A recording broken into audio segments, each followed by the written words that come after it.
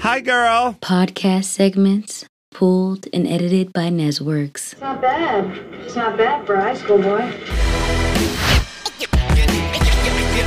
You're now rocking with the good.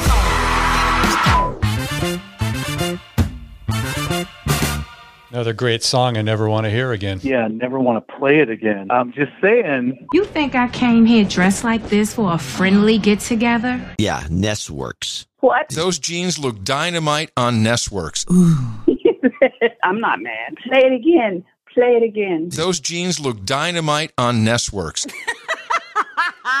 You got to put food on the table, Mel. Yoo-hoo, baby! And I'm like, what? I've got information, man. New shit has come to light. Now that is powerful. Yeah. Okay, kids, you're in for a real treat today.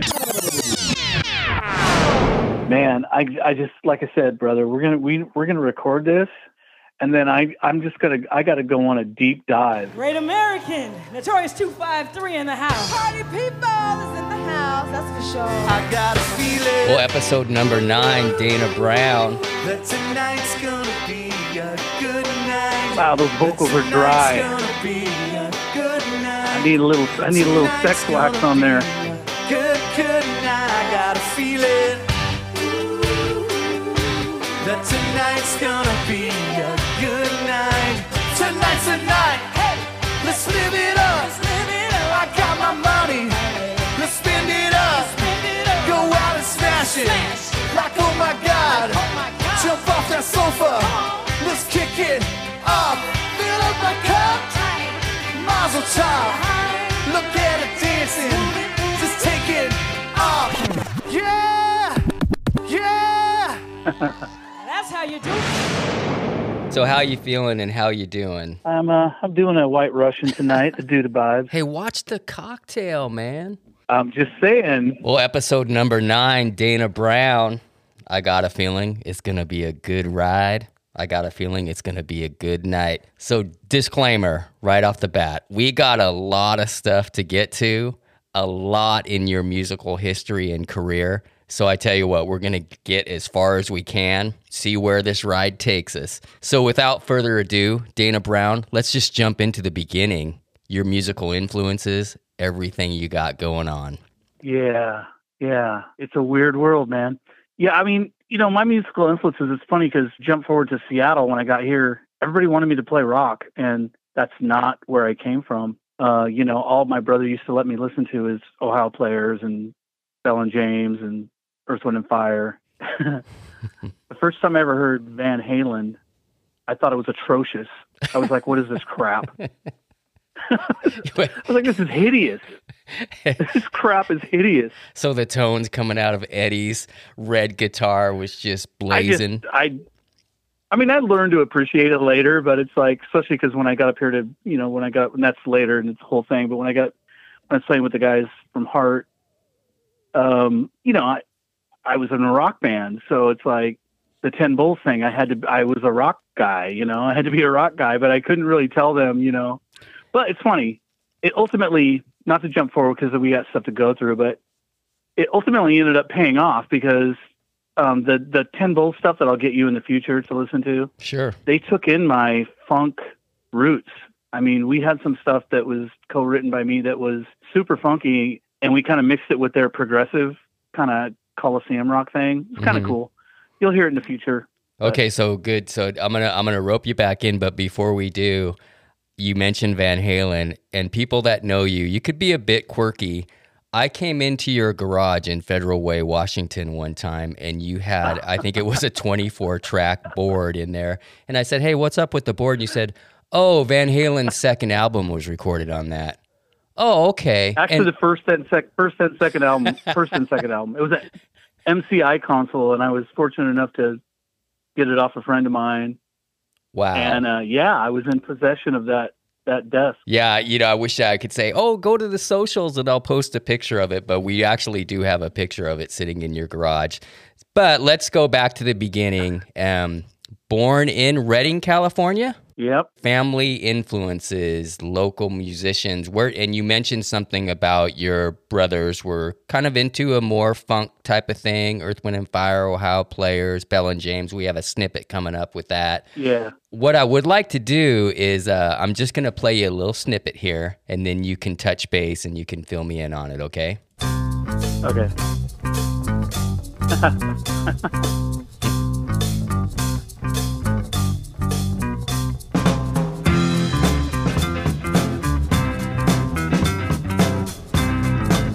Wow, that's flashing back. Early in the evening, just about supper time, over by the courthouse, they're starting to unwind. 4 kids on the corner, trying to bring you up. Willie picks a tune out and he blows it on the hum. Down on the corner, out in the street, Willie and the four boys are playing, bring a nickel up happy feet. What just went through your head? Oh man, I just flashed back. So I'm a baby. I'm not a baby, but I'm probably a toddler. I don't know, probably more than a toddler because I can remember it. Sure. Hey, that's your earliest memory, right? I'm walking with my mom and I'm the second youngest of 6 kids. We're all walking up the street. We lived in a place called Anderson Heights, which was I don't know what you would call it. It was the lower middle class, like new subdivision. But that was my childhood. So anyway, it's called Anderson Heights. Anyways, we're walking up the road one evening. I've got to be 8, maybe. I don't know, something like that. Anyway, there was a garage that was open and a band was playing, and they were playing that song. And I just remember looking at this drummer, and I'm like, that drummer is the coolest thing I've ever seen. It's like, that guy is cool. He's really cool. I don't even know what cool was back then, but I was like just taken in by this drummer, right? He was singing and playing the drums. Anyways, ultimately in the end, years later when I was 16, I'd end up playing with this guy. Wow. I didn't realize it till, he was super respected in the Northern California, Southern California. Great drummer, taught me everything I shouldn't play. He spanked me hard as a 16-year-old. But I would not be the bass player I am. I literally would not be the bass player I am today without him stopping me and saying, stop that. Do not play like that. Do not do this. Do not do that. He was a huge influence on me, Albert Presidio and Johnny Nine. Sure, as we move down your musical journey, your path, if you will, we'll cover that. But first of all, before that, I'm going to play another snippet, and then you can flash back to this one as well.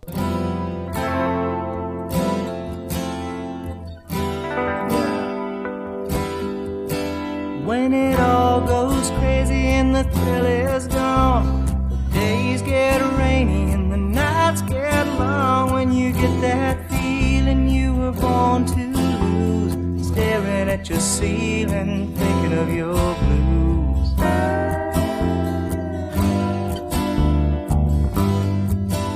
When there's so much trouble that you wanna cry, the world has crumbled and you don't know why. When your hopes are fading and they can't be found, dreams have left you waiting, friends have let you down. Just remember I love you and it'll be alright.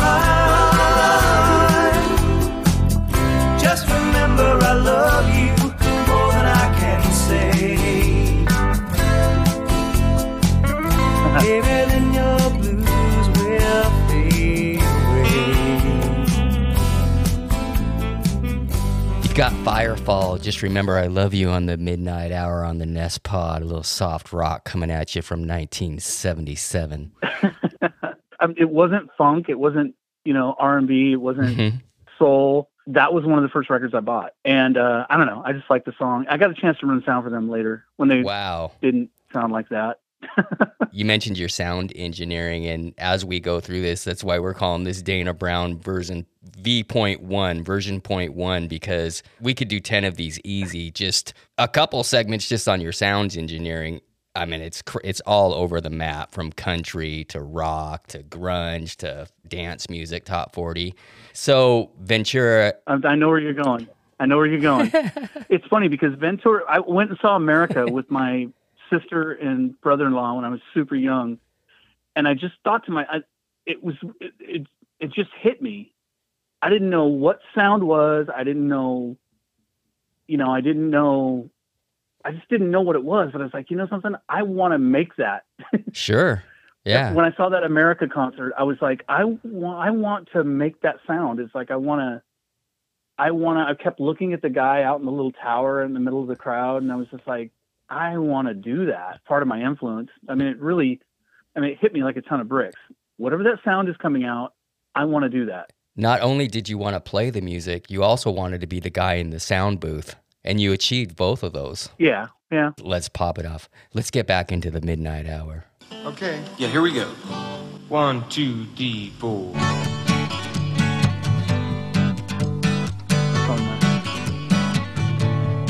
It's beautiful. Chewing on a piece of grass, walking down the road. And I will arguably say that they sound better than that live when I saw them. Wow. We'll get to more of your bands down the road, but you've also played a lot of these songs with the Davinos. Yeah. Where the days are longer, the nights are stronger than moonshine. So I love that band, and even though I was a funkadelic, I loved that band. No, you mentioned that Firefall was the first record, one of the first that you bought, and we're making our way to the now famous classic Nest Pod segment of What Did You First Buy? But before we do that, we're going from these early influences into another genre that hit really hard when you were probably right in your early 20s, I would guess, maybe? A few seconds away from switching to the redundant sense sequencer. T-minus 27 seconds. We have gone for redundant set sequencer start. T-minus 20 seconds and counting.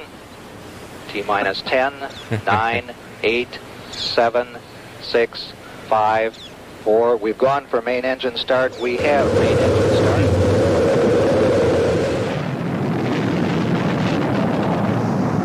Ladies and gentlemen, rock and roll. The epic launch.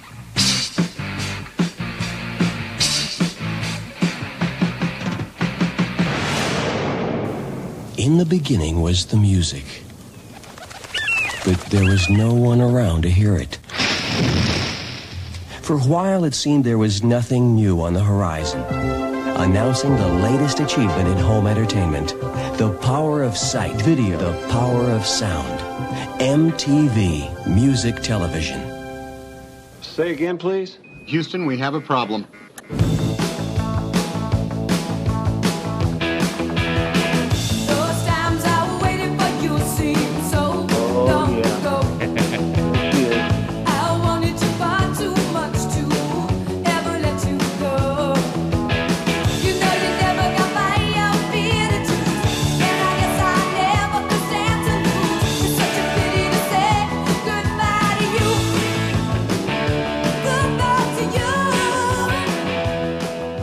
Okay, if you're from our era, then you know that classic MTV soundbite. But if you're younger and you're listening, that's how MTV actually kicked off the debut of their channel. I'm gonna tell you, I know the exact time and minute and second where I was when I watched this thing. Where were you? I was with John Cannon, guitar player for Johnny Nine. We were in his TV room. Like his dad was a really wealthy lawyer, so they had this huge house, and they had, back then, wow, just a TV room, wow, and state of the art stuff. And to be honest with you, when that thing kicked off, me and John were like, I don't know, whatever. We were like, we didn't really care about it. It's like, let's go upstairs and listen to the Tubes. And you had already been starting to play. And then it became all about video. And the reason why we chose Patty Smyth, because she was so ingrained in that MTV look. And she was a thing, man. She was also one of the best female vocalists of all time that I don't think anybody gives a lot of credit to. But well, I'm glad that you just did. Yeah. Yeah, plus nobody even realizes that she's singing background on probably every person's song from the 80s to 2000 in the studio. For me, the quintessential female rock girl, I mean, she was back then. And then heading with that MTV theme where you started to have different genres coming in, we'll just move into some missing persons.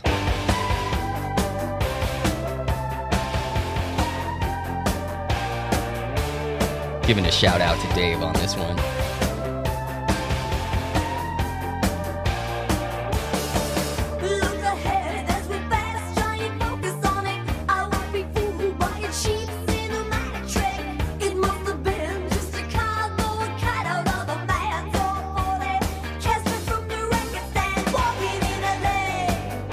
Another great song I never want to play again.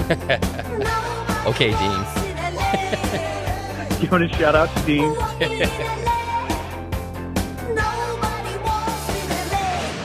Now, we're playing a lot of these snippets because we're making our way, but as we get into your journey with your bands, but there's something special about Missing Persons is that's when the drummer first really got thrown out in the front. And didn't one of your bands do that? Yeah, there was a time when I played with are you talking about my drum set right on front of the stage? Yeah. And wasn't one of the Johnny Nines or one of the other bands, you had a really good drummer in the band? Oh, yeah, for sure. That was Larry Shibler. He definitely covered that stuff perfectly. We used to call him Larry LeBlur because his hands were so fast. Keep those seatbelts on because we are going to get to that, but we're kind of doing a whole thing with these snippets and then the MTV thing and how that kind of just molded and affected, where you started to go. And then we'll get to our classic segment. But before we do, here's another very underrated artist.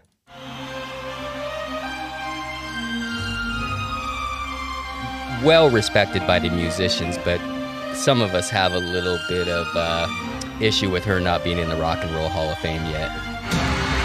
Oh, yeah. Pat Benatar, Neil Giraldo, one of my favorite guitar players.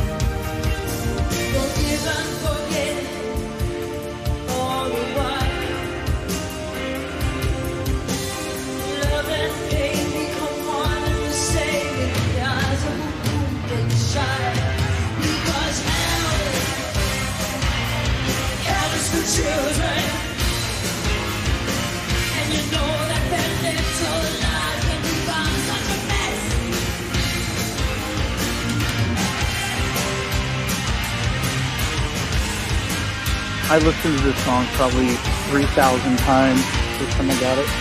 And this is actually a song that you do want to hear. Yeah.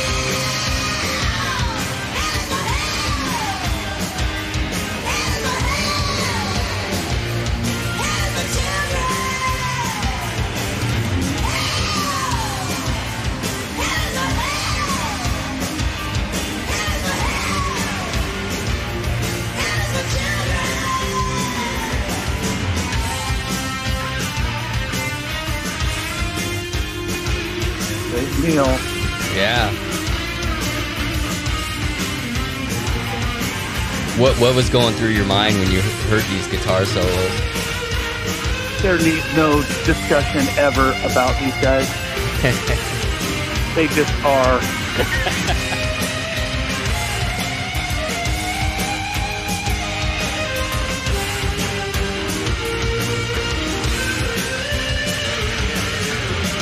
As soon as you stop playing this, you just put a period at the end of it, and that's it.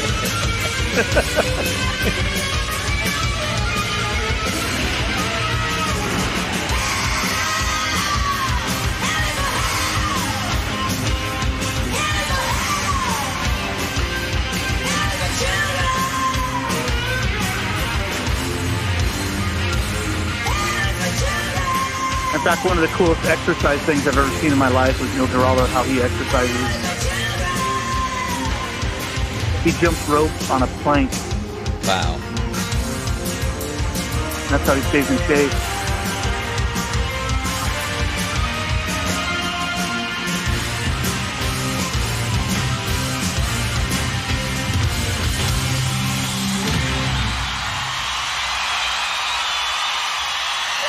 Period. Just put a period on that. Yeah, I don't think we even need to talk about that. Let's just put a period, but just jump into something else that we do need to talk about. I like saying your whole name. Rick Springfield. Do you have any more songs? Wait, I have one more. Oh, yeah? No shit. Oh, yeah. There you go.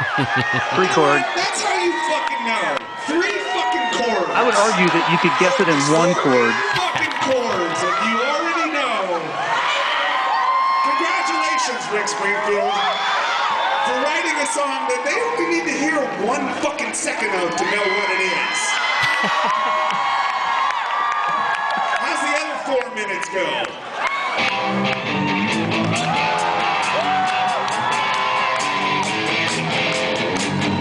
Edit. Ooh, there's the original. Oh, yeah. Jesse is a friend. Rick is a beast. He's been a good friend of mine. But lately something's changed. It ain't hard to define. Jesse's got himself a girl and I wanna make her mine. And she's watching him with those eyes. And she's Yeah, game over right there. Another period. and he's holding her in his arms late at night. You know, I wish that I had Jesse's girl. I wish that I had Jesse's girl. Where can I find a woman like that? Gotta find a woman like that, Dana. And hear Tom Kelly back there singing. Who's Tom Kelly? He's just a background singer in L.A. for, I think he's passed away. I think he passed away in 2010 or something like that. I don't know, maybe earlier. But he was sang backgrounds on everybody's stuff, and he had this just pure high voice that could just mix with anybody. He just sang on everybody's records, and he was like the background singer, along with Patti Smythe, her as well, and Richard Page. Ultimately, from Mr. Mister, he sang on a lot of people's music, the backgrounds. And then there's records like with Rick Springfield where you get all 3 of those guys. You get Patti Smythe, Tom Kelly, and Richard Page singing on those songs. And there's just this grittiness to the harmonies, man. It's crazy. That's a pretty big buildup for our musical influences, but we did that for a reason, just to get your general synopsis. And now we're going to go into the Nestpod feature of What Did You First Buy? But before we do that, I'm releasing the new snippet on this episode. So it's going to be a little bit longer segment, but I'm going to give you the initial first 2 minutes of this. We're going to take a quick break, and then we're going to conclude, and we're going to figure out what did you first buy? Because I want to know.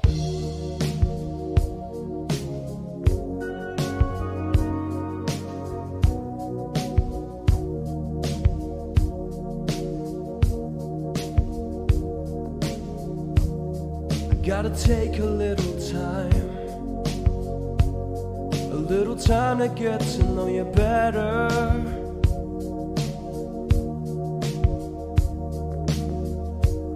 I better read between the lines of all the music you might have purchased.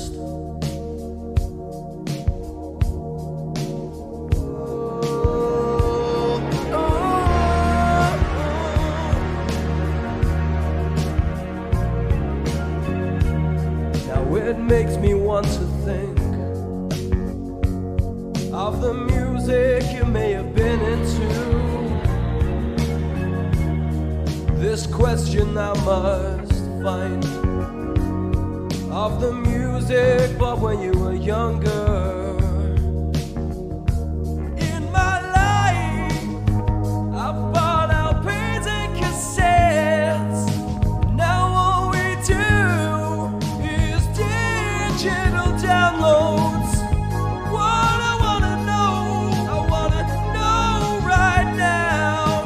The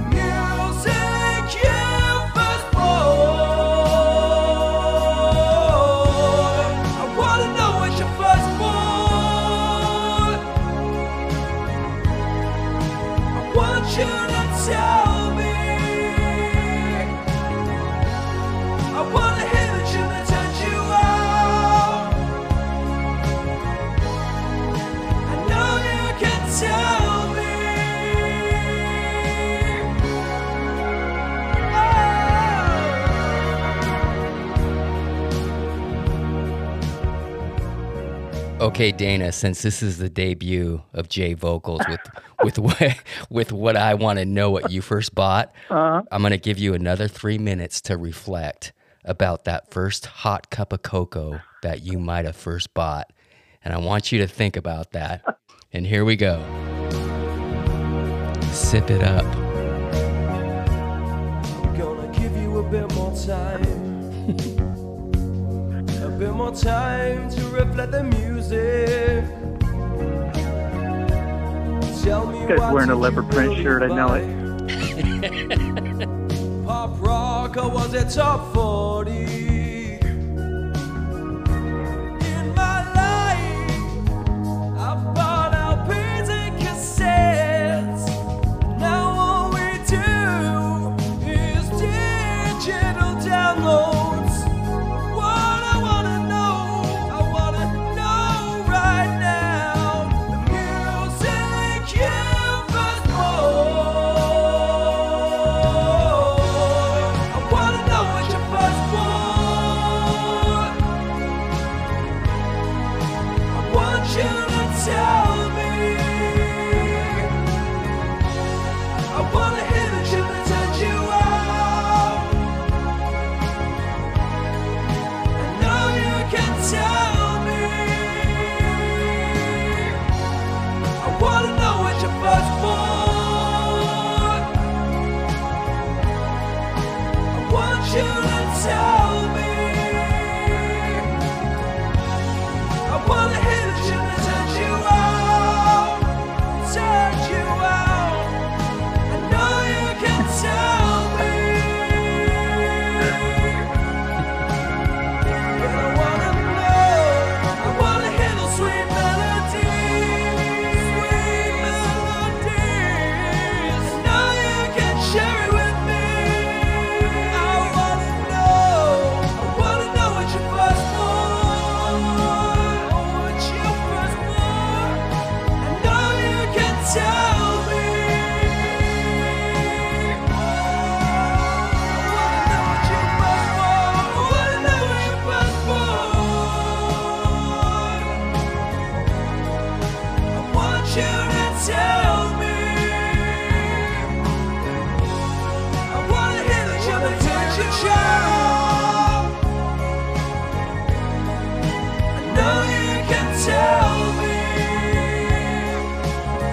He's really taking it out there to the end there.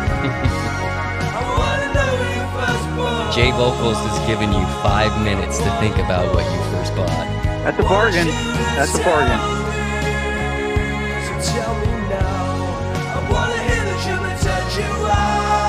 It's a Nest Pod debut, brother. Nice.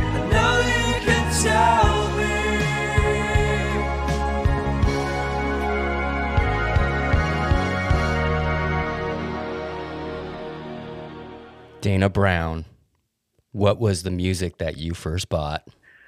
Hot chocolate, everyone's a winner. Oh, man, come on.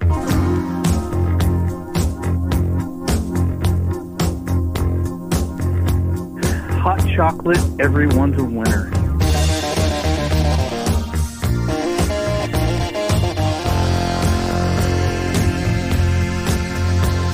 Dude, did I nail the pitch on that? I think you did. I think I did. I heard you had some talent.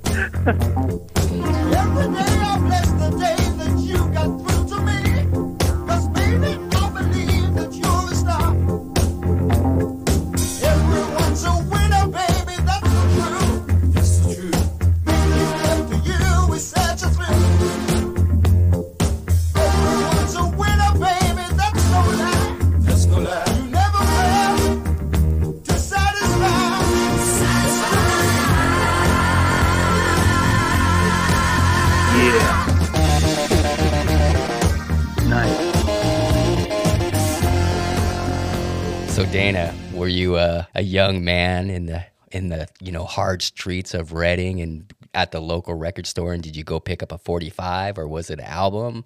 What did you buy? It was a 45, and I would go. Oh, it was Kmart. Ah, Kmart had a 45 record section. Mm-hmm. And I went in there, and that's where I get my 45s. And what was it about that hot cup of cocoa that attracted you to buy that first cut? Oh, it was the vocal, man. It was the vocal. Uh-huh. I mean, come on. I'm thinking Cameo copied them.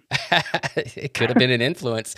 Just to give you a little bit of... no, I'm just saying, man. Give you a little bit of Wikipedia. Everyone's a Winner is the third single from the 1978 Hot Chocolate album by the same name. Mm-hmm. The single was released on March 4th, 1978 on Rack Records in the UK and Infinity Records in the US. It peaked at number 12 on the UK singles and number 6 on the US Billboard Hot 100. Yeah, should have been number 1. I hear that. It was the band's second highest charting single in the US behind You Sexy Thing. Mm-hmm. Yep. Earlier, you mentioned Bell and James. And oh, yeah. I thought I would just pull this up really quick because it reminds me of this song as well. Portland, Oregon. Is that where they were out of? Yeah, well, Tacoma and Portland. Mm-hmm. They started in Tacoma and went to Portland. This album was great.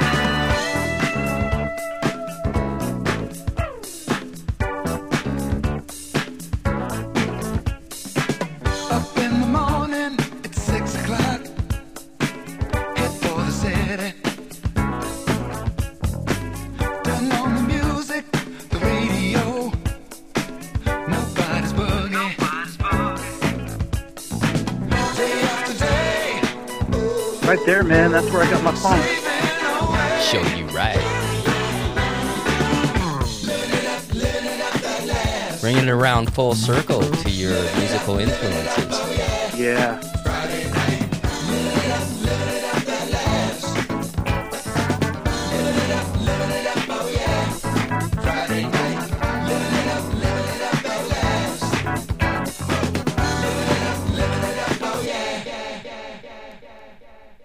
Okay, that's a pretty thorough influence. So now let's move into where you actually start becoming a musician, where you actually start playing. And is there anything else that you want to add as far as how you started to develop as a musician? What was the first instrument that you picked up and where you actually got your start? Well, the start was Doug Colosio, who ended up being the piano player for Merle Haggard for years. He was one of my best friends, and he would just come down to my house and bring me guitars, and me and him would start. He had 2 Hohner amplifiers, and we would plug two guitars in. And this was before my brother Scott started buying me all the instruments that I could ever want or need. But Doug Colosio was the one that started. He came down. And I think what it was is we, believe it or not, we ran extension cords, and we were in our boat. Okay. In the summer, we were out in our boat on the trailer, but we were in the boat sitting on the seats. We had extension cords with our Hohner amplifiers, and he was just starting to show me how to play, and I just picked it up extremely quickly. And then he was he's kind of the person that started to drive me, like, you're going to do this. And that's kind of where it started with Doug Colosio. Sure. And I'm checking my notes here, and I'm looking at my outline. And the first band that I have written down for you is Imagine. And were you 15 years old? It was a band that was compiled of 3 guitar players. Yeah. All we did was April Wine. We did like a whole album of April Wine and then repeated it. So let's just give them a little taste, a little 15-second snippet of April Wine. Time and time again I see a love that seems strong was not meant to be. So what happened with the April Wine? I guess it would be what would it be? Not a quartet, but it'd be a triplet, right? What would you call 3 players? Well, we had other players, obviously. I was 15 years old, and the drummer in the band was kind of a big drummer in town, but me and him just butted heads immediately. Just because I knew his head was bigger than his talent. But the funniest part about it was we were like a garage band that was playing without a bass player. We had 3 guitar players and no bass player. And then I remember after the first gig we played was in this garage where I met this girl, Tammy, who was just Never thought she'd ever give me the time of day, but just because I had a guitar on. Mm-hmm. That's where it all started, right there. This girl was the hottest girl in school, and she would never give me the time of day, but all of a sudden I had a guitar on, and now she does. Yeah, I mean, that's how it works. You started to see some of that magic happening now. So That's how it works, right there. Anyways, but I just remember John Cannon, who I ultimately get into a different band with later here coming up, but he's like, this is ridiculous. He's like, you're a horrible guitar player. You need to play bass. Oh, so he kept you in line. And did you actually did you make the shift? Right there was the shift. Yeah, it was like it's like I was the worst of the three guitar players, so it's like I had to go to bass. I was shunned to bass guitar. How was that transition for you? Think about it. I was like, all I ever listened to was like Ohio Players, Earth, Wind & Fire, funk. Yeah, this is where I got to be. Sure. Not only was I the worst guitar player, but yes, it was a natural transition to bass. Also, the other question that is curious to me is that how did it work for you? Then you started playing, like you mentioned, Tammy saw you, and how did it work for you to become a live musician as well, where you had to work on your chops to play live? Because at this point in time, you're only like 16 years old, right? Yeah, but you have to understand that coming up here very shortly, within the year, John Cannon was a classically trained piano player, and he was coming up here soon. He was our guitar player, our main guitar player. And, a year later is Johnny Nine, and, he's a classically trained musician. And even though, you just learn a lot very quickly around people like that. Mm-hmm. Yeah, once again, I'm referring to my notes, is that I have written in here the John Cannon, who you mentioned, classically trained, and you mentioned Van Halen earlier. He learned Eruption, the famous guitar solo by Eddie Van Halen, in 24 hours. Oh, yeah, it was done. The next day, he had it all down. And then the funny part about it was, when we were in Johnny Nine, when we were in that band, he learned that. Albert, again, that drummer that I saw as a baby. Sure. John learned that Eruption solo, and I remember Albert's comment. He was like, well, what the hell are we going to do with that? I mean, when are you going to play that? It's like, well, we just going to stop our show and you play that? And then the other name that you mentioned, Doug Colisio, he also went on to play with Merle Haggard. Yeah, because Merle Haggard's from Northern California. He had a house on Shasta Lake where I grew up. Mm-hmm. Merle Haggard, we all had kind of ties to Merle Haggard. Doug, obviously, closer ties. But the cool thing, one day, Merle Haggard, Doug was over at his studio as a young kid, and Merle Haggard was always doing this with musicians. I mean, he was a really good guy when it came to bringing people along. Mm-hmm. He took a whole big stack of ragtime records, probably 25 ragtime records, and he dropped them in front of Doug and said, when you can play all of these songs, you can be in my band. And so Doug just bared down over the years and just learned all that stuff, and then eventually became his piano player. And I think the crowning moment for me, like as a friend of his, was seeing him. He was on the American Music Awards with, I forget what year it was, but Merle Haggard did a duo with Jewel, did a song with Jewel, and Doug was the accompanying piano player on that. And I felt pretty cool for him. Oh yeah, what a story. But he's toured with Merle for years, and before Merle passed away, and I think he's, I'm not sure what he's doing now, but I think he's with the Johnson Brothers, or I don't know. Mm-hmm. I haven't talked to him in a while, but he's still doing it. He's still in the country world, and he still stays to his ragtime roots. He just loves playing ragtime. So and going through that big buildup that we did with all the music, I'm gonna play another 17-second snippet of this to get you back to Albert Presidio.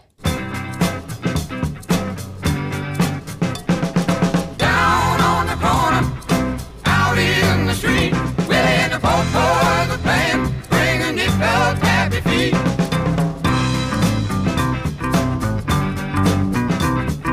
So that's the guy that you saw when you were walking down the road as a young man, right? Yeah, not a young man. I mean, a young kid. I mean, I was like probably 8 or 9. And the thing about Albert was the way he shaped me and stuff as far as my bass playing went. And he ended up being kind of a father figure because I moved in with him for a little bit and lived in his apartment with him. He was the first drummer that, well, obviously one one of the first. I mean, he was the first drummer for me. I mean, aside from that one other guy in the band, Imagine. But Albert was the drummer. Your influences are amazing when they hit you the right way at first. You know what I mean? And Albert Presidio was a clock. If he started a song in a certain tempo, it stayed that way the whole entire song before there was anything like a click track or drummers following some sort of sync or anything like that. Albert was just, you know, much like Josh is now in my current band. I call them the Terminators because they just, it's nice when you have a drummer that never fluctuates in time because you can just really concentrate on playing the bass. Get in the pocket. That's what he taught me when I was young. I mean, he was just that guy. When you were telling that story, it just kind of reminds me of that. Some of the things that we take for granted these days is back then there wasn't any MIDI or time clocks. It was all just human. You know, you had to play it. So when you had somebody with that extreme talent, you recognized it. Yeah. All right, buddy. Another influence here. We are getting through your band, so we're to Johnny 9. And remember, you're still only about 16 or 17, right? And then this comes into play. Yeah, 16, yeah. Wow.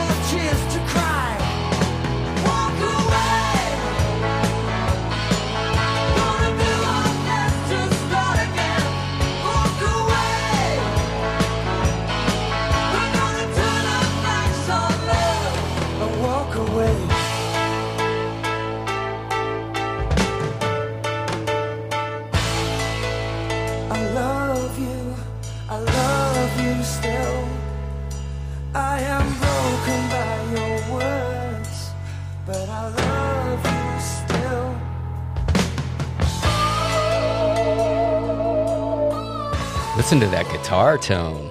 Yeah, with only 2 fingers. Wally Stockard only had 2 fingers, and he played solos like that. So Turn and Walk Away, the LP, The Baby's on the Edge, Chrysalis Records. The lone single peaking at 42 on the Billboard 100 and probably #1 in your heart. Oh, John Waite, man. That's a big, John Waite. He's the man. One of the best singers in rock and roll history. And how big of an influence was that on you? It was huge. I mean, I literally bought this album twice because I actually wore it out to where there was no high end left on it. I could change the needle, but there was no high frequency left on the album. I actually bought it twice because I played this album so much. And then how did that kind of affect the whole Johnny 9? How did that affect Johnny 9? And hey, buddy, can you spare a 9? Yeah, that was one of our flyers, yeah.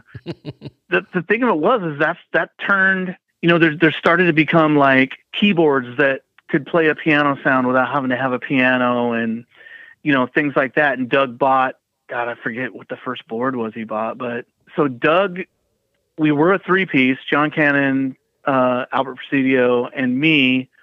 And also the thing of it was, is so when we started doing these Babies tunes, I started singing all of them. And so all of a sudden now this is where I became the singer because I love John Waite and it was like, this is what I want to do. And so now I'm actually the full blown singer of the band at this point. And we bring on Doug, who's my lifelong friend, bring him in. There's new keyboards involved. Now we're able to play all these songs, you know what I mean? And not have to have a big piano on stage or what, you know what I mean? We're able to play these kind of songs. And so it just opened up a world to us. Started to play Huey Lewis and the News songs. And anyway. And I have down here that you mentioned that you opened up for Huey Lewis and the News. Yeah, we did in Medford, Oregon. I call it the Medford experience because then you got into a house band. You were a house band for a club there, and yeah, I met a lot of people in Medford. Man, Medford had a great music scene back then. There was a club upstairs called the Manhattan Rose, and if you were like the band, you got to play that place. It was owned by a guy named Johnny Green. He had a band called Johnny Green and the Green Man. They wrote the Batman theme. I kind of became friends with him. How much money do you think he's made off of that? Well, I don't know, but I know I knew back then he had 2 houses in the Virgin Islands.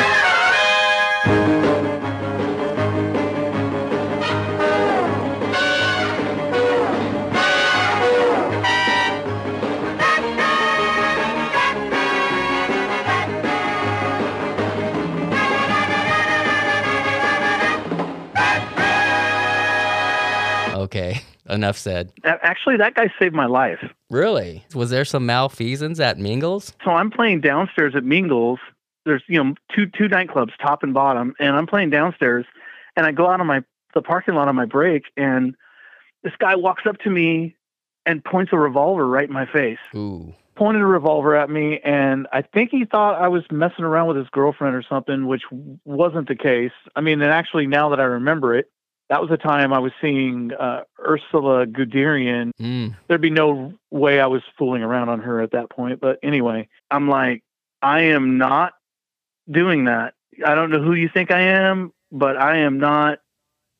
And at the same time, I'm kind of looking, because, I grew up with guns on a ranch and stuff when I was younger. And I'm like, I'm looking down in the magazine section of the revolver, and I'm like, okay, yeah, God damn it, it's loaded. So I'm kind of looking at the same time, but I'm like, hey, I'm not the guy you're talking about. I'm not the guy. I'm not the guy. And so the guy that wrote the Batman theme is actually Batman. He comes running. He was in his office upstairs looking out the window, and he knew the guy. You want to know who else had a window in their club? Tillman in Roadhouse, when Dalton, the badass cooler in the business, came in. Right there, he had a window looking over his club, right? Escort this gentleman to the door. Who is that guy? He's good. He's real good. The name is Dalton. When dealing with powerful criminal elements, one can never be too well prepared. Johnny ran out in the parking lot, and he knew the guy that was pointing the gun at me. He comes running downstairs, runs out. He's like, hey, so-and-so, I don't know what's going on right here, but I know it's not what you think it is. And he diffused the whole entire situation. It's the strangest thing that ever happened in my life, to have a stranger that I knew nothing about point a gun in my face. But. And is this the first time that you're really starting to travel as a musician? Now, Medford, Oregon would be in the middle of the state of Oregon, and you being in Northern California, how would you get to these gigs? Medford's kind of the southern part of Oregon. But yeah, no, we started traveling. We had a trailer. Oh yes, I had a Pontiac Catalina safari wagon with a 490 in it. I could go up to Siskiyous at 75 miles an hour pulling a 12-foot trailer. Full of gear. Everybody loved my safari wagon. Everybody had room in the back. It was like a 16-passenger van, only like a wagon. I mean, it was, it was awesome. And one time I painted Deer Slayer. It was like this rusted brown. And I hit a deer one time doing 75, and it just exploded, and nothing happened to the car. Wow, just Google Pontiac Catalina safari wagon and you give yourself a treat. You'll check it out, yeah. And then I end up just getting on the hood in black paint and painting Deer Slayer on the front of the car. And that was its name. Are you still about 17 or 18 at this time? Deer Slayer time is still maybe 18. Okay, so one more question to ask you about Johnny Nine. Did the casino story happen? Oh God, yeah. The tribal chief. Yeah, no, that was a gig with Johnny Nine.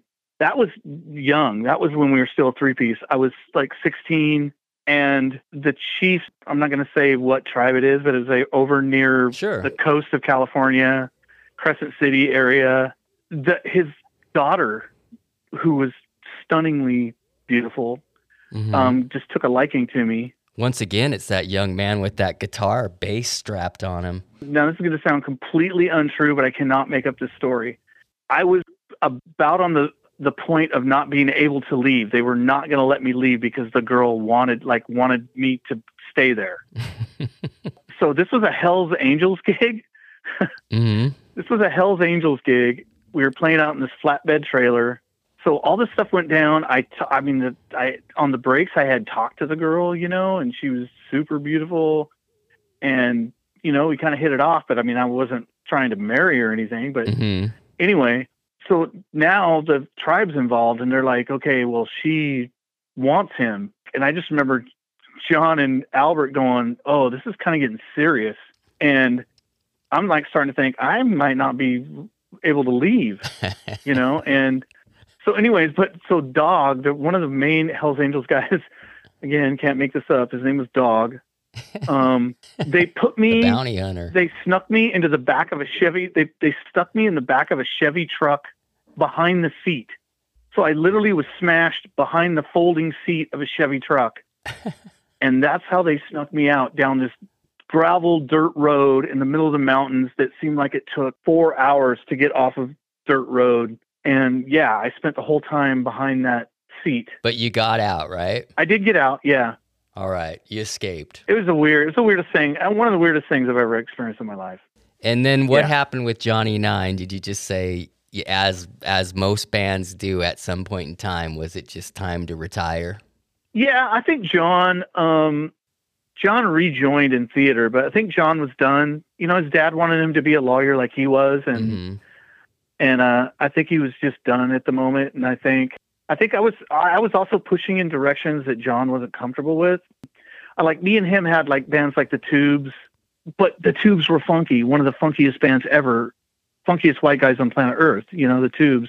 But he was going more towards a heavy rock thing, and I just didn't want to do that. And so I think and Albert also was like, you know, I've been playing music for 40 years and I just don't want to do it anymore. And I'm, you know, he's 40 and I'm 17, you know? Yeah, just going into your 20s, right? Yeah. 17, 18, yeah, exactly. So did that actually probably created the Young America years then, right? Coming out of that? Yeah, because you know, I hate to say this, but I mean, I'm young. I'm super young. It could have been 14 when I started the April Wine thing because now that we're talking Young America, I remember hitchhiking to Young America with my saxophone and my bass. I think I was just turned 18. And how did that come about? Because now you just mentioned that you were playing saxophone. So how did that come about? Doug Closio had dropped off a saxophone to me. And I'd always had it. My parents let me live out in a trailer outside of the house. Like I had my own little RV. And so I was living out there. And so I didn't have to annoy anybody with me learning how to play the sax. So I could just sit out in that trailer and just be horrible. And so actually, I would still, even because it was still loud. So what I would do is I would stuff socks. I would stuff socks down the barrel of it so that it would mute it. And yeah, I just started, you know, playing saxophone for fun. And then, but I still didn't think I could play it professionally, even though I knew I could play bass professionally, you know, and possibly guitar. You know, Jim, the triplets with Young America, Jim Powell, who is now a awesomely kind of famous pastor of a church. Okay. Anyway, Jim Powell, I had met, he was in the rival high school, and I always thought he was super talented. I mean, he was like a piano, you know, genius. He was just a kid star, you know? So anyway, he called me and said, hey, I got a band going down in Corning, California. So it wasn't necessarily Chico at first. It was Corning first. Okay. And so I said, yeah, I'll come down. And so anyways, I literally hitchhiked down. I was upset with my stepfather at the time. So I hitchhiked down to Corning, California, and got onto this. Our drummer in the band, his father was like heir to like the Eastern Indian throne or something. I mean, he was just worth gazillion dollars, right? Okay. He had these fighting cocks that were worth like hundreds of thousands of dollars. And he would fly to South America and have these competitions. Now, not necessarily the most cool thing nowadays. Sure. But back then, and he had like thousands of these chickens on this farm. Anyways, he gave us the spare ranch house. He gave it to the band it was our band house, the first band house I ever lived in. Okay. And you mentioned that there was 3 brothers in the band. So there were triplets, right? Yeah. Joe, Jim, and Steve. And how did it hook up to where you met another band named Leo Swift? Because then you started to, did you open up for them, or they were rival bands and you got to know them? No, not rival bands at all. I mean, like that's so funny people say rival bands, but I've never believed in that philosophy. I mean, my philosophy my whole entire life was as many good bands as there can be. Mm-hmm. That means we're all making money, and the money's going to stay there for us to make money. So Sure. there needs to be really good bands always. You know, I used to get really mad at seeing horrible bands. It's like they shouldn't be playing. Mm-hmm. So yeah, we were playing down there, and I wasn't necessarily happy with the band because Joe, the guitar player, God love him. I mean, I would go have a beer with him and we would laugh our ass off right now, but he was just terrible. Mm-hmm. And Steve, the bass player, was pretty good. But he was just weird. Like, I mean, when I say somebody's weird, that's weird. Okay. So anyway, but Jim, I was tying myself to Jim. You know, I was tying myself to Jim because Jim was so talented. And I mean, some of the great stories that me and Jim have is like, we'd be in the middle of nowhere, no money, playing a gig somewhere or whatever. And me and Jim would just go downtown and like find a bar, and he would get on the piano and we would start singing songs like Billy Joel songs. Mm-hmm. And we would make like $80 in tips, you know? And, Sweet. you know, me and Jim used to always laugh like, yeah, well, we're eating tonight, you know? It's like... So the players from Leo Swift then, and to give a time frame is... We opened up for them, is how I met them, yeah. Okay, and then Howard Jones was really big around that time, an artist, which is more of a new wave type of thing, if you think of like Thomas Dolby. So let's play one of their songs. Yeah, and Leo Swift was opening up for them. Oh, okay, so Leo Swift actually opened up for Howard Jones. Yeah, and, exactly. And they probably had a little bit of a run, right? Yeah. Mm-hmm. So here we go. Here's a little Leo Swift.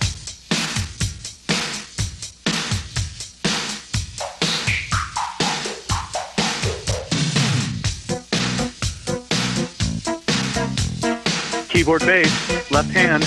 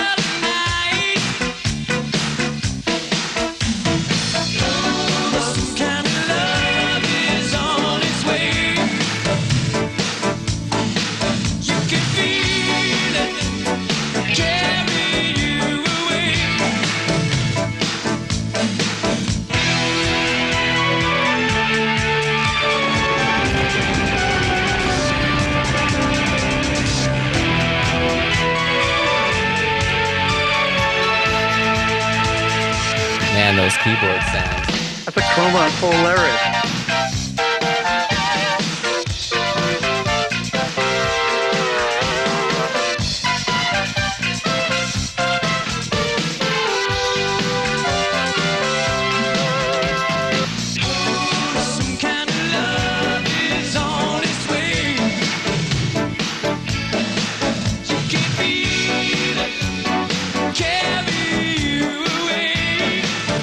Oh man, it's got the 80s written all over it. So you met some players from Leo Swift, and Rod, who was a guitar player for Leo Swift, became a really good friend, you know, bandmates for years, right? Yeah, for sure. And what's interesting is one of their, you know, this is kind of where the sound thing starts. Well, so all during Young America, Mm-hmm. I was the sound guy. All during Johnny Nine, I was our sound guy. But it wasn't till Leo Swift when I met Dave Stevens, their sound guy, and they had all the, you know, they had the most newest gear. And I met Dave Stevens, who ended up being Bobby Brown's monitor guy for years. Mm-hmm. But that's when I kind of first got interested in like serious audio, because it's like I saw Dave Stevens. They had bought a Renkus Hines Smart System, and I'm like, okay, sound can be way, way better than it is, you know? Mm-hmm. And yeah, and so I met, you know, Dave Stevens on sound for Leo Swift. I met Rod, guitar player who's been a lifelong friend of mine, played with Miley Cyrus. And you know, Dana, I'm gonna jump around a little bit, because speaking of Rod, that he is now in Las Vegas, residing in Las Vegas and playing in a band. Is it a band called Phoenix there? Yeah, Yeah. It was a band started by the guitar player for Aerosmith as a side project. Sure, and we'll circle back and we'll play some more songs with Rod featured in one of your bands. Oh, okay. But let's fire off this cut and what it's from. It starts with a guitar solo from Journey that Rod is playing in a cover band, The Phoenix, in Las Vegas, and then it goes into the Miley Cyrus performance that you have a story about that as well. Yeah. Okay, so here we go. So that's Rod. Phoenix, yeah.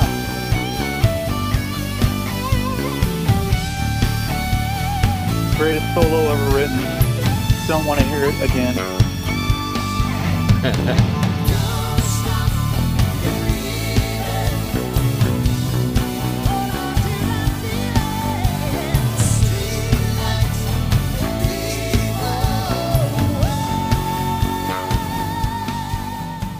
Live from the MGM Grand Hotel, please welcome recording and TV star Billy Ray Cyrus.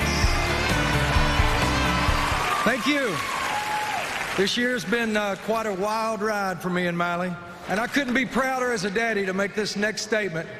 This next singer is not only one heck of an entertainer and a great actress, she's also my little girl. Give it up, Miley Cyrus. This has also got Greg Fox from 10 Bulls playing piano. Oh, another bandmate of yours. Yep. My faith is shaking, but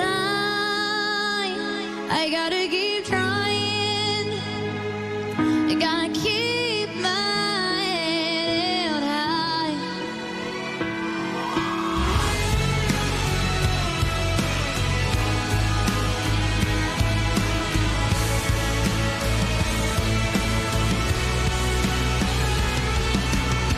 There's always gonna be another mountain. I'm always gonna wanna make it move. Always gonna be an uphill battle. Sometimes I'm gonna have to lose. So if you look that up on YouTube, you will see Rod predominantly featured. Is that they were all dressed in white, and it was a performance for that particular award show. And you have a story about that. Yeah, Rod called me because Rod called me early that morning and was like, dude, can you get on a plane?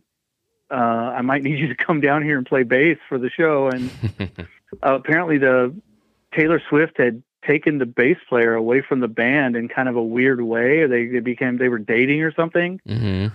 And so they lost their bass player. And so they ended up finding, somebody to fill in, but it was like I was almost on a plane running down there just to play one song. Oh, man. Epic. It's been quite a wild ride for me and Miley. We'll get back to Rod, but man, I got to see where we're at right here. So after Young America kind of ran its course. Oh yeah, and we missed we missed the opening for Toto. Oh. Opening for Toto, and those were also sound influences for me. It was like, yeah. I was like, that was the first time I saw Schubert Sound Systems Group, and I was like intrigued. I was like, oh wow, this is a whole nother level. I mean, Toto sounded, it was unreal. I mean, another level.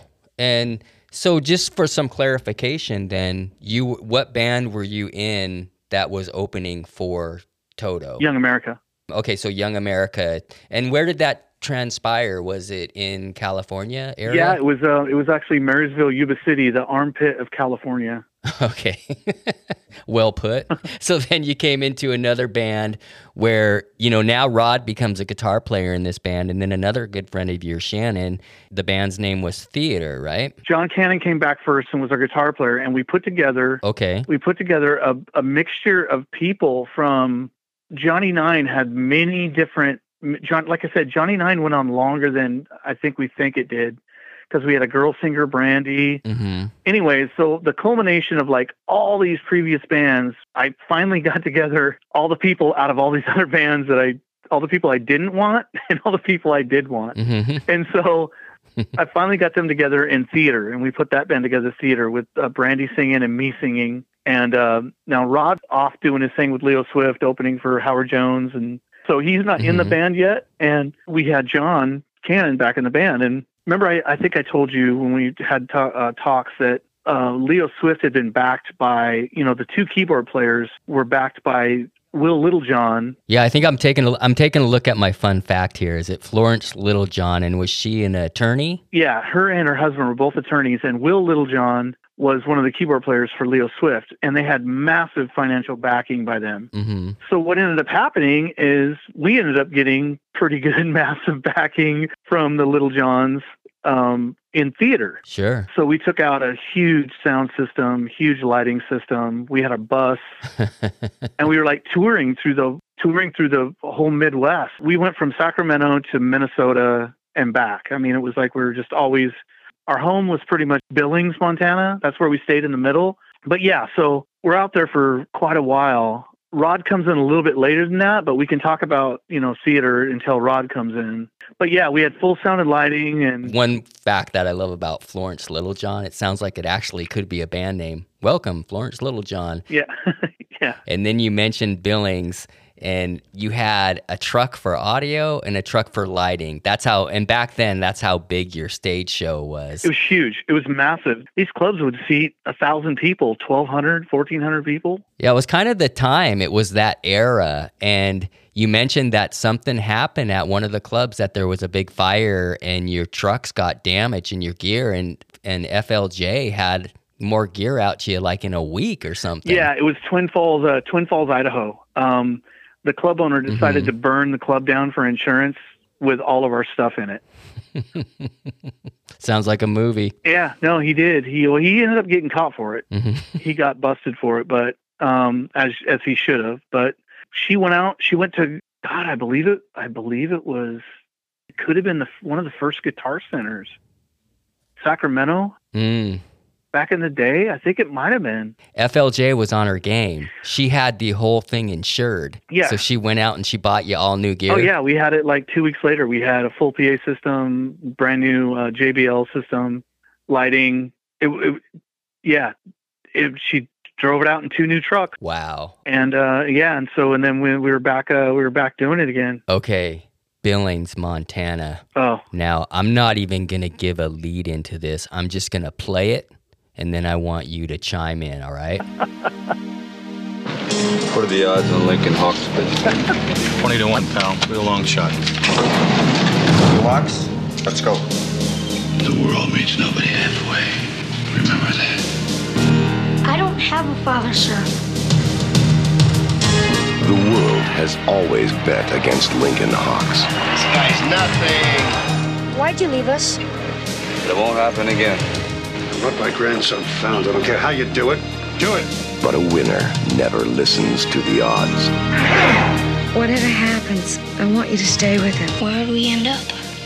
Together is all I can guarantee. You ain't got a prayer in Vegas. You never had anything, so you have nothing to lose. All I want to do is hurt him, cripple him, get him off the table. All I care about is you. You're my boy, you understand? The world beats nobody halfway. Now is the time to do for yourself. I want you. Over the top, Dad! Over the top! Sylvester Stallone, Over the Top. The 1987 release, Over the Top. Wow. What was going on in Billings? Oh, big memories there, man. So Billings was our hub. We stayed in Billings. We had just massive friends there, a lot of girlfriends in Billings, Montana. And a lot. I'm just saying, we were reaping the rewards of being a good band. Anyway, living that rock star life. We were living it, man. But it was our hub, and we, not just girls, but just good friends. Tons of good friends. Mm-hmm. And so we would stay there in between gigs, and and like if we had to play there. Well, there was 2 clubs. There was 2 clubs in Billings. One was kind of competing clubs. One was called Grandma's, and one was called the Casino Club. And we, the hipsters kind of always played Grandma's, but we were like, yeah, it was just something about the Casino Club. It was like we were kind of always more working class musicians, and so we're like, let's just, because we had a choice. We could have played Grandma's, but we chose to play Casino Club. We just felt more comfortable there, and God, just a good times there, man. There was a bartender there that had a metal plate in his head, and his name was Thomas Schmenger. And he, I can't make that name up. And he would literally, people would like try to steal booze or something or lean across the bar and grab a bottle, and he would just headbutt them and knock them out. That happened more than one time that I witnessed. There was gunshots. We had a person come in and open fire one time in the club and take out 2 of our amplifiers. Whoa. You hear about the school shootings and whatnot in the news, but that was pretty rare for that point in time in the mid-'80s, right? Yeah, I mean, this guy was, Billings, Montana, it was kind of the Wild Wild West a little bit still back then. Yeah, the Wild Wild West. So how did this Sylvester Stallone Over the Top? What happened with that? Was he actually in the casino? Yeah, that was great. So they filmed, so what they did was we played this multiple times, like in 3 years. We played on the same night, same weeks that they were having this arm wrestling competition. Mm-hmm. And some of the best arm wrestlers in the world would come to this Billings, the casino club for this Billings, Montana arm wrestling competition. And they're all the big wigs of arm wrestling, nowadays you could probably Google it and find it all, but they would come there and they would have this, well, it ended up that year, Stallone was doing this movie. So they did a lot of the filming during the days that we were there for this movie, filming the preliminaries of like the arm wrestling matches. But the funniest thing, man, the Stallone thing is whatever. It was a goofy movie, but the funniest thing of all was, now we have history with this because we've been there 3 years in a row when they're doing this, or 2 years, at least 2 years in a row, when they're doing this contest. There'd be this hay baling, 7-foot, kind of kinky, blonde-haired, hay baling rancher / murderer. I don't know. He looked like a murderer, but technically he wasn't. Dude, I've never seen a pair of overalls this large in my life. It was like a pair of overalls for a Mack truck, and he was wearing them without a shirt. Oh, nice. And so this guy would come in. He'd sit at the bar all day long, drink beer. Again, can't make this story up. He'd sit at the bar all day long and drink beer. And then when the final person had won the final match, he would go over and beat them. And then he would grab his trophy. Didn't want any part of the movie. No. And they would never make him do the preliminaries because he was that good. He was that tough. He was that strong. And dude, the actual guy that's in the Stallone movie, he beat that guy in about 0.5 seconds. And then he grabs his money. That's over the top, brother. He grabbed his money, grabbed his trophy, and off he goes, and nobody sees him for another year. It's literally awesome. A little bit of background on, because I know that this is probably before a lot of people's time. Over the Top released in 1987, 1 year after the epic 1986 Cobra. Oh, Cobra, love it. Love it. Starring Stallone, a.k.a. Marion Cobretti. Deke Da Silva, age 35, born and raised New York City. Occupation, cop. One man can bring the world to its knees. And only one man can stop him. Universal Pictures presents Sylvester Stallone in Nighthawks. Billy D. Williams as Matthew Fox. Rutger Hauer as Wolfgar. Wolfgar! It's just Stallone, man. It's Stallone. What do you want? It's just epic. That was released in 81. Yeah. So, Billings, Montana, you got your band going on with is that kind of where theater ran its course? And then did you go into another band after that? Yeah, the band broke up this is kind of a funny story. Randy Pratt, who was the drummer for the band at the time, and he was wanting to quit. He ended up being the major drum guy, purchaser for Sweetwater Online. He recently passed away, but Randy was a funny guy. He was a fun guy, but he got kind of upset with me. So we're in like Dickinson, North Dakota. He actually picked me up and put me in a dryer and turned it on. Ooh. Yeah, like a commercial dryer. How long were you in the dryer? Longer than I wanted to be. Well, that explains a lot. Yeah, longer than I wanted to be. And then Shannon, our main singer, pulls me out of the shower. We're kind of all arguing. He did it kind of in a fun way, but it was kind of a mean way too. And that was like the end of the band. It was like we kind of all just kind of had it. And so it was in Dickinson, North Dakota, and me and Shannon ended up driving the truck with all the equipment Florence Littlejohn had purchased for us. We drove it like deadheaded. FLJ. We deadheaded like from Dickinson, North Dakota to Sacramento, like straight through. So it runs its course, right? Yep. And that was basically the end of theater. And then in the notes here, I see that, and I mean, there's a lot of bands for you to cover. I mean, you are going down a musical journey here. So then you get into another band with Rod, and I think it says Victor Hawking here, and that was a band named Paris. Named after DJ Paris D, I assume. Yeah, but Victor was the singer. Victor was the singer of Leo Swift that you heard earlier. Okay. After the theater, I said, I'm bolting to Seattle. I just made it. I don't know why, but I said, I'm going to Seattle. I'm going there. And I left without anybody. And I get up here.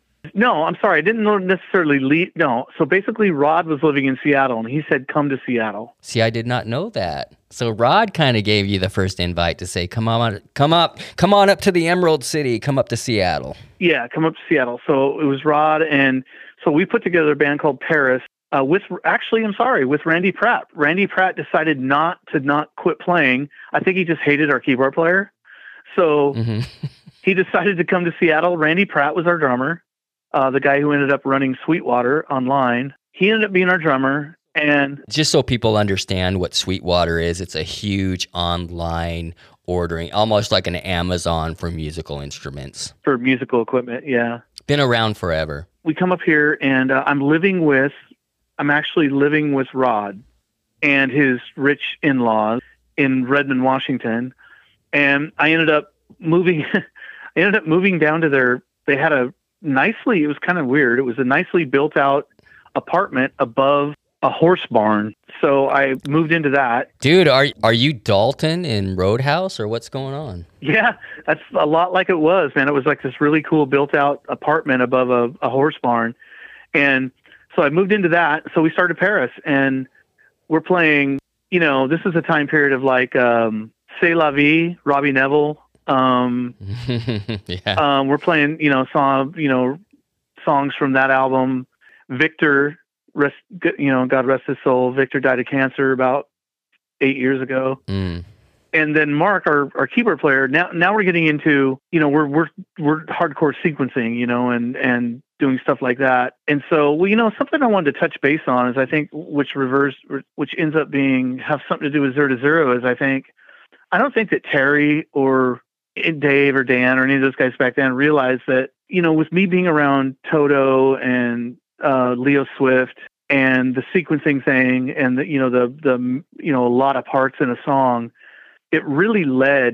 that education really led to me being the sound man for them because you understood it. Yeah. I knew how to mix that stuff, but anyway, so let's go back here. We're at Paris. I'm sorry, I kind of lost my. Yeah, so just a little bit about Paris is that we don't have any music for Paris. Yeah. Since you mentioned Robbie Neville and C'est La Vie, that kind of puts me right in the mindset of what that sound is. And then you kind of move into another area, which is another important band in your life because the name of the band is 10 Bulls, and you can touch a little bit about what that story means. It's the story of 10 Bulls, which is Eastern philosophy. Yeah, it's the story of 10 Bulls is Eastern philosophy. It's like you lay with the bull, you walk with the bull, you learn to walk with the bull, and it's just 10 levels of higher consciousness, basically, essentially is. But what it ended up being is what happened is I was playing down in Spanaway, believe it or not, and Roger Fisher, I believe it was Roger Fisher, DeRozier, and Greg Fox came in and saw me playing bass, and they came up and said, "Hey, you want to go be in a band?" And I said, "Yeah, for sure, I'd love it." And because I wasn't in Paris very long, I hadn't been up here very long. We'd only played like 3 or 4 gigs, so I'd only lived in Seattle maybe 2 months before Roger Fisher from Heart and those guys came up and said, "Hey, you want to be in the band?" And they said, "We have one other guy we're looking at," which is really funny. When you hear in a minute, the other guy that they were looking at when I got to the rehearsal or got to the audition was Johnny Bayless, another local musician that a lot of our friends have played with. Yeah, legend, man, the legend. He's a great bass player.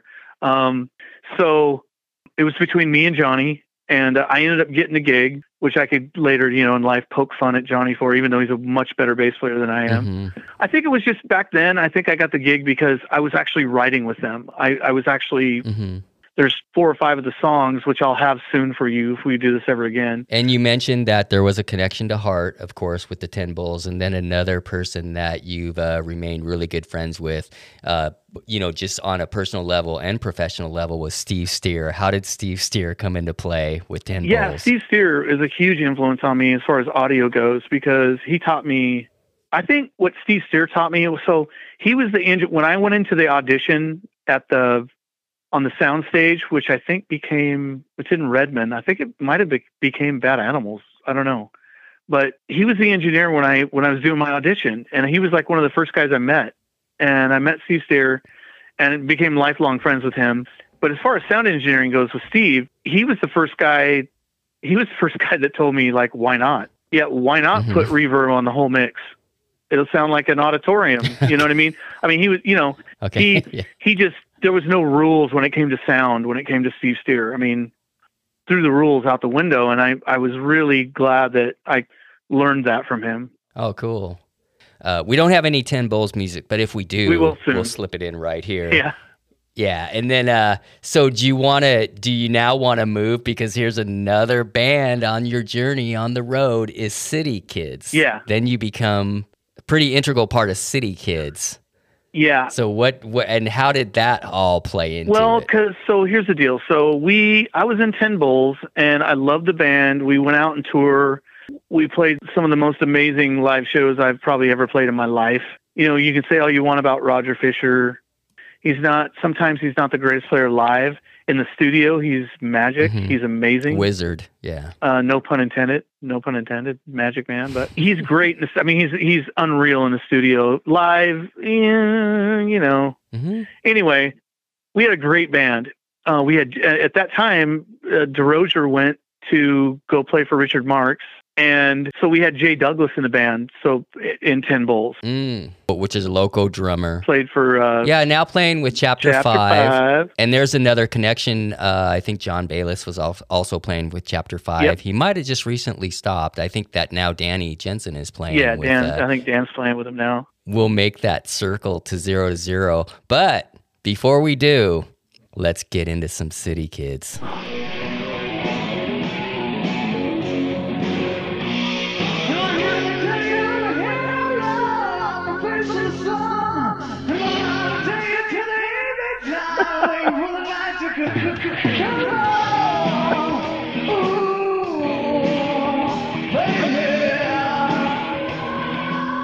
Ooh, that's Dana Brown on vocals.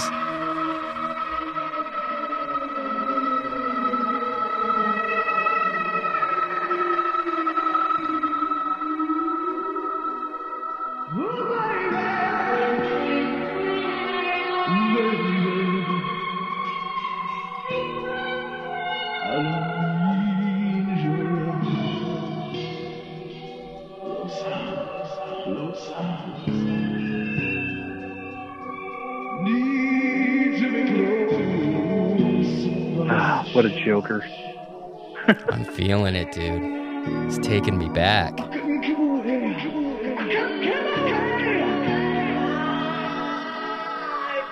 Oh, I feel my throat hurting right now.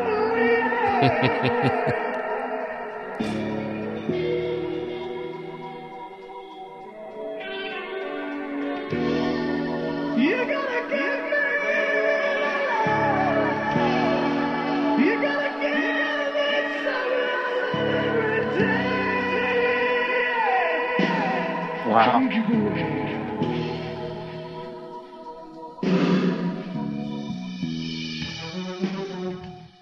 That's coming out of Seattle, Washington. That's City Kids. Now, Dana, I want you to take a deep breath. I want you to take a deep breath. I want you to think about this while I kind of put my own little spin on this. Okay. So who could forget? Because that's a cover that you were doing, Steal the Night, which was by a band called Whitesnake. And if you were in the mid-'80s, you knew David Coverdale. But you can't get the vision of Tawny Kitaen out of your head in a white negligee. Oh, yeah. on top of white and black Jaguars in the classic video, which we all saw, Here I Go Again. That was you singing it live. Do you know where that performance was from? Yeah, it was Saratoga Trunk. In fact, believe it or not, Dave and Terry were out that night. They didn't see that, but Dave and Terry were out that night. This is when they were looking for a singer or whatever. But Evan Sheely was also there that night from Q5, which is a whole nother story. But sure, and in the outline, so whichever way you want to go, I'm totally cool with it. But I do have a feature from Q5, which is called Living on the Borderline, a small snippet. Right. So did you go from City Kids into Q5? And it was something that I remember we talked about it briefly, that they wanted you to write some songs or something was going on with that? No, I went from, during City Kids, Evan Sheely wanted me to try out to be their singer. Mm-hmm. And I did not want to do that because I just knew I couldn't sing their old stuff. But he just pressed me. Evan just pressed me until I went into the studio with Floyd Rose and started recording. Mm-hmm. It was just a short period of time. I recorded, they had written a bunch of songs with Joe Lynn Turner, obviously Rainbow, Deep Purple guy. And so I just didn't know what they wanted from me, man. I went in the studio and, I wish I still had these recordings. They were really cool. Terry will probably remember this. Terry Hildebrand will probably remember this. Mm-hmm. I know Art Antonio does because Art tried to chase the guy down. But a lot of my live recordings for a lot of my live bands, I had taken to Vancouver at Richards on Richards. I had taken my red Toyota 4Runner up there, and I had a bag of tapes, and I was going to go through my tapes and kind of see where I was at with all the history of my music. Well, when we were setting up, somebody had broken into my Toyota 4Runner and stole all of my original music. And it was funny because Art that hurts. Art was trying to run the guy down.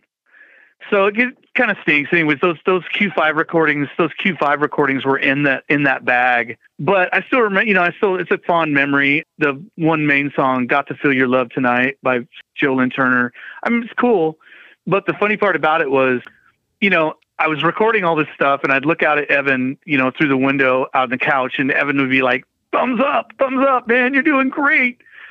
And and then I come in. Every time you say that to me, it reminds me of the Mark Wahlberg movie when the guy's in the booth and he's singing and he's giving him the thumbs up. Rock star. Dude, it was classic. Evan would be asleep.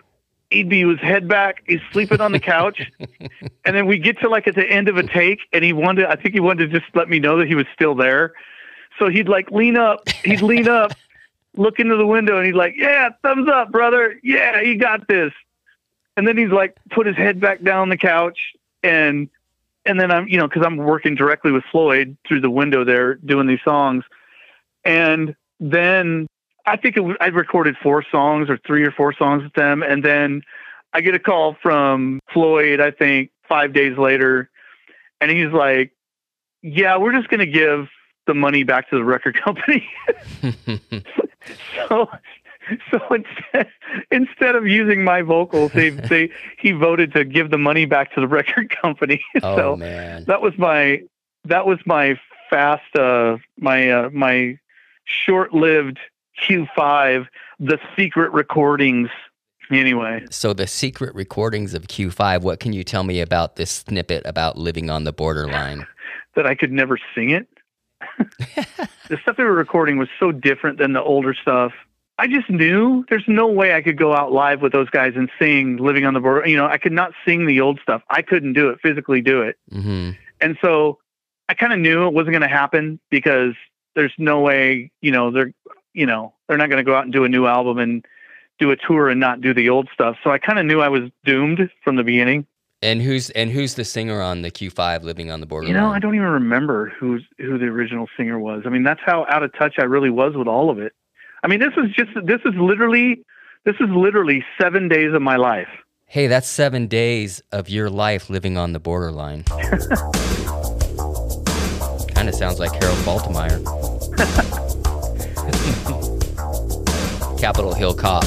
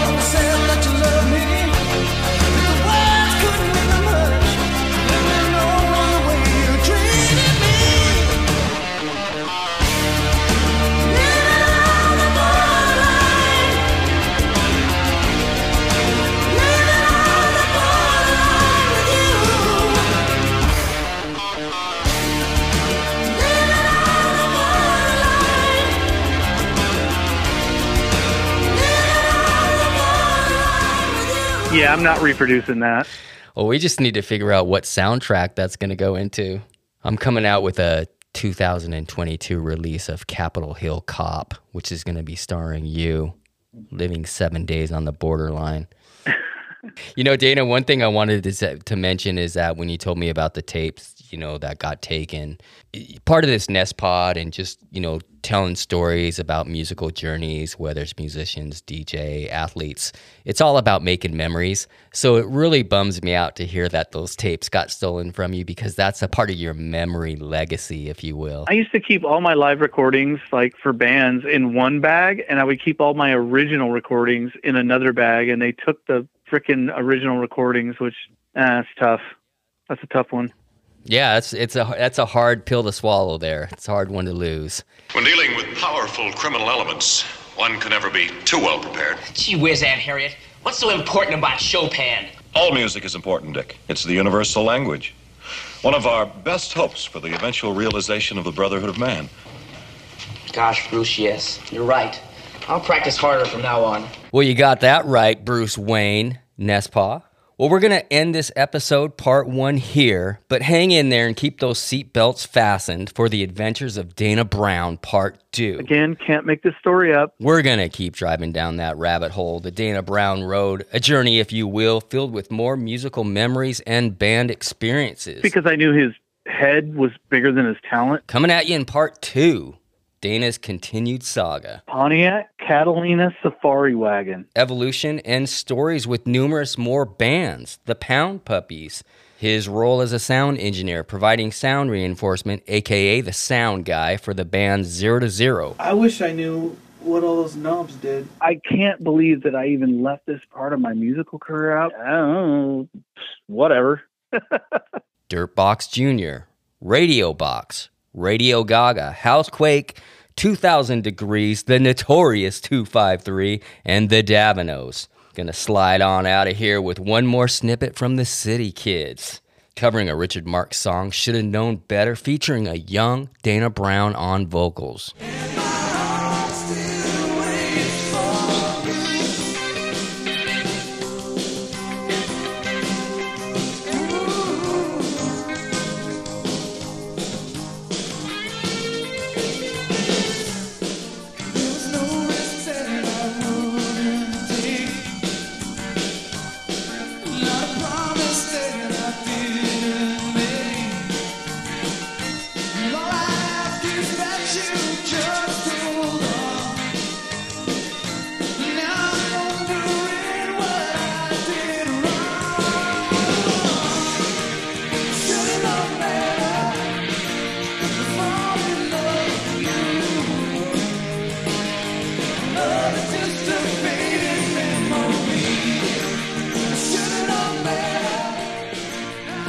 Yo, Scarlett, what'd you think about me breaking off some of them City Kids? Thank you very much. I'm good.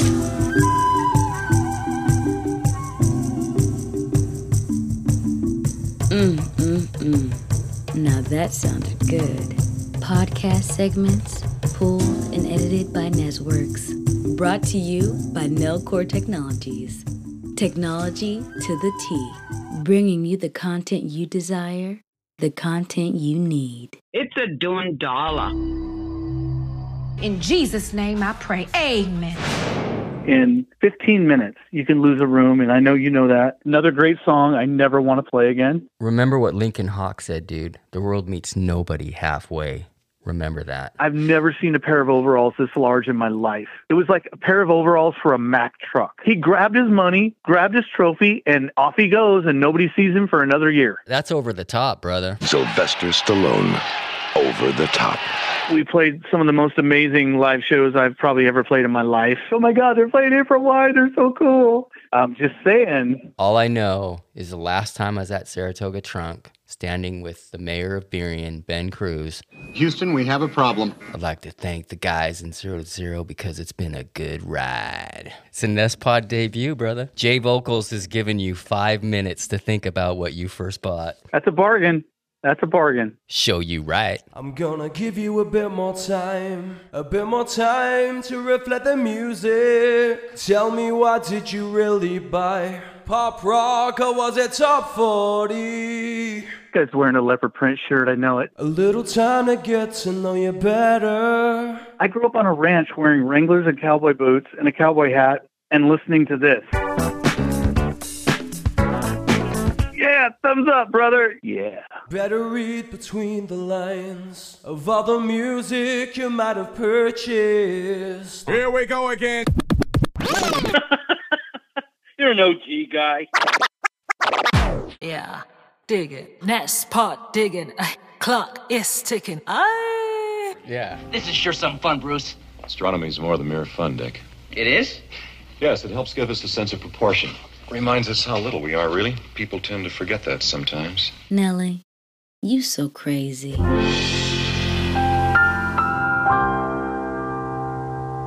soon as you stop playing this, you just put a period at the end of it.